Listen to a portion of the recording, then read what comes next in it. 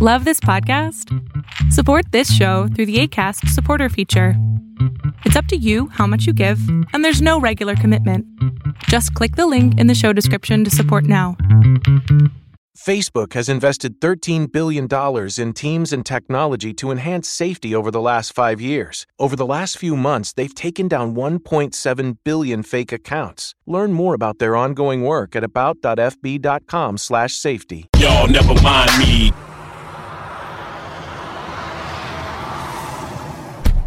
Hey everybody, I was thinking about something that was posed on a video I was watching earlier last week, and the person was talking about that he felt that crack cocaine was more detrimental to the black community than slavery was.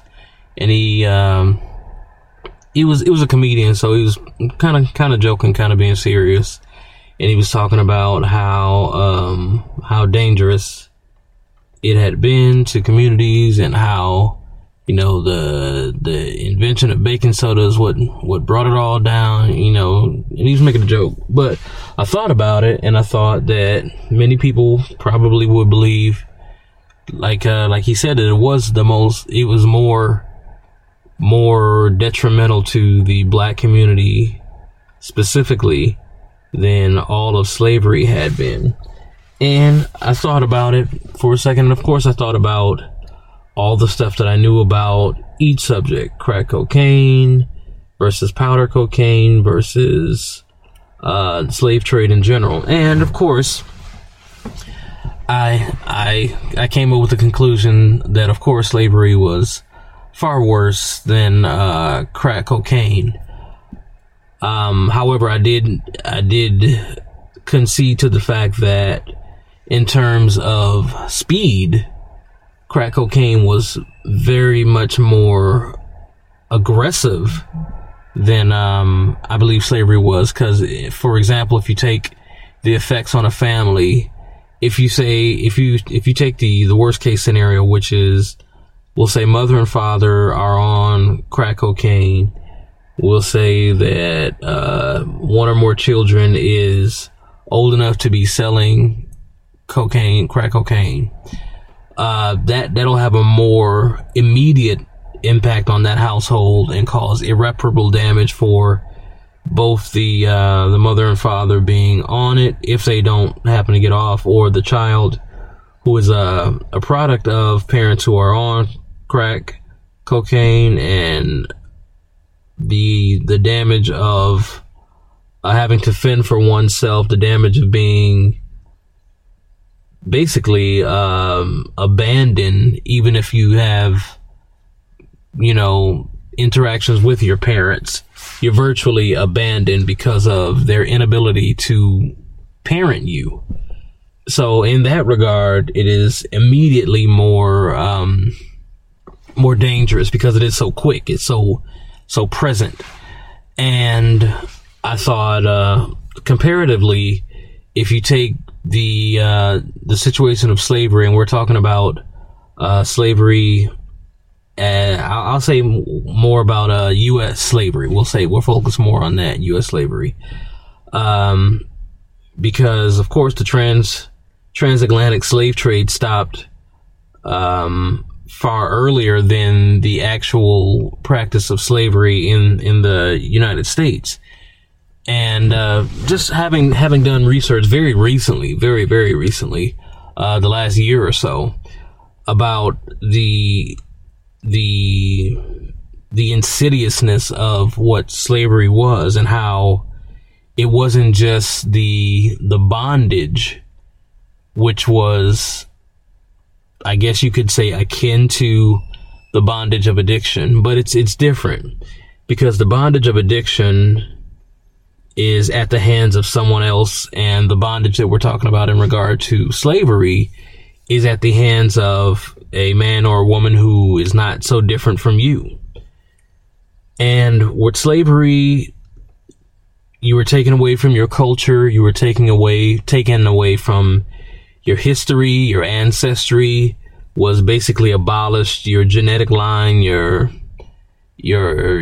traces and your attachments to the land and the people and the animals and the water, all of that was obliterated by design. It wasn't just a circumstantial thing that happened. It was by design to make the enslaved Africans as close as possible to beasts of burden as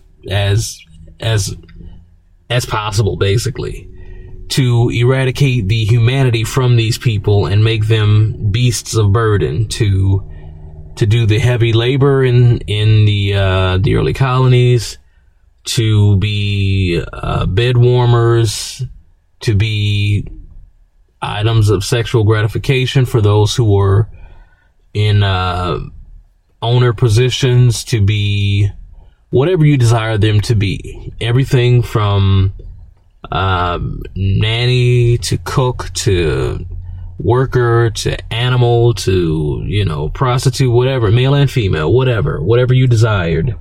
That's what people did in many cases.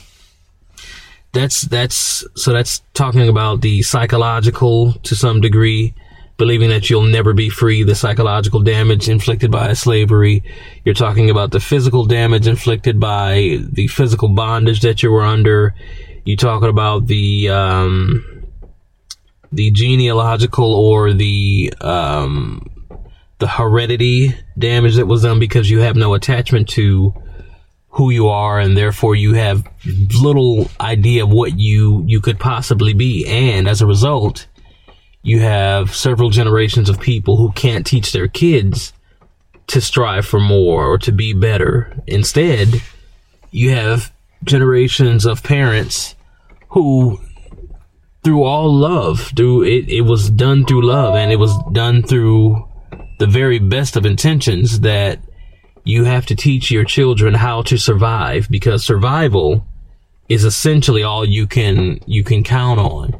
You can't really focus on going to school or building wealth. In some cases, you could, if you were able to, you could hire yourself out, or you could buy your freedom if that was allowed to you, but I don't think that was the majority of the cases. In many cases, you were just subject to whatever whim was inflicted upon you by those who owned you. So, as parents, many lessons were taught to children on how to survive, and in many cases, it was taught that parents, mostly women, would be extra aggressive with their children, extra aggressive in terms of beating them for minor infractions, because in their belief, beating them for minor infractions would keep them from being killed by those who did not love them, by those who did have power over them, essentially to inflict violence upon them with impunity.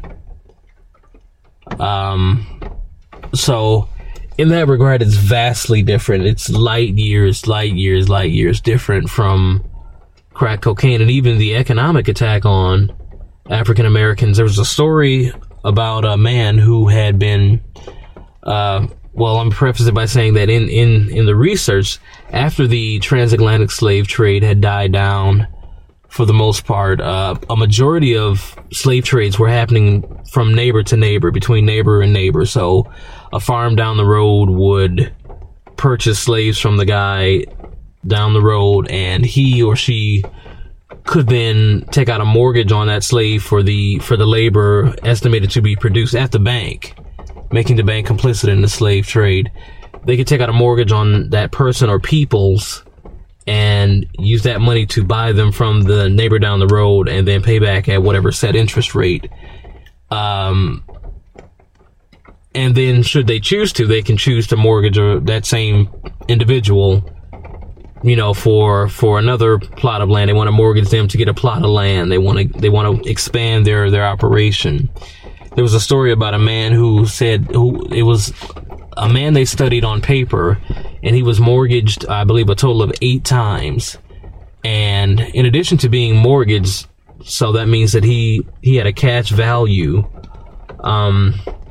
It was essentially a commodity. He had a cash value in addition to his labor value. So they got cash for him by way of the mortgage, and then he produced more income by the labor that he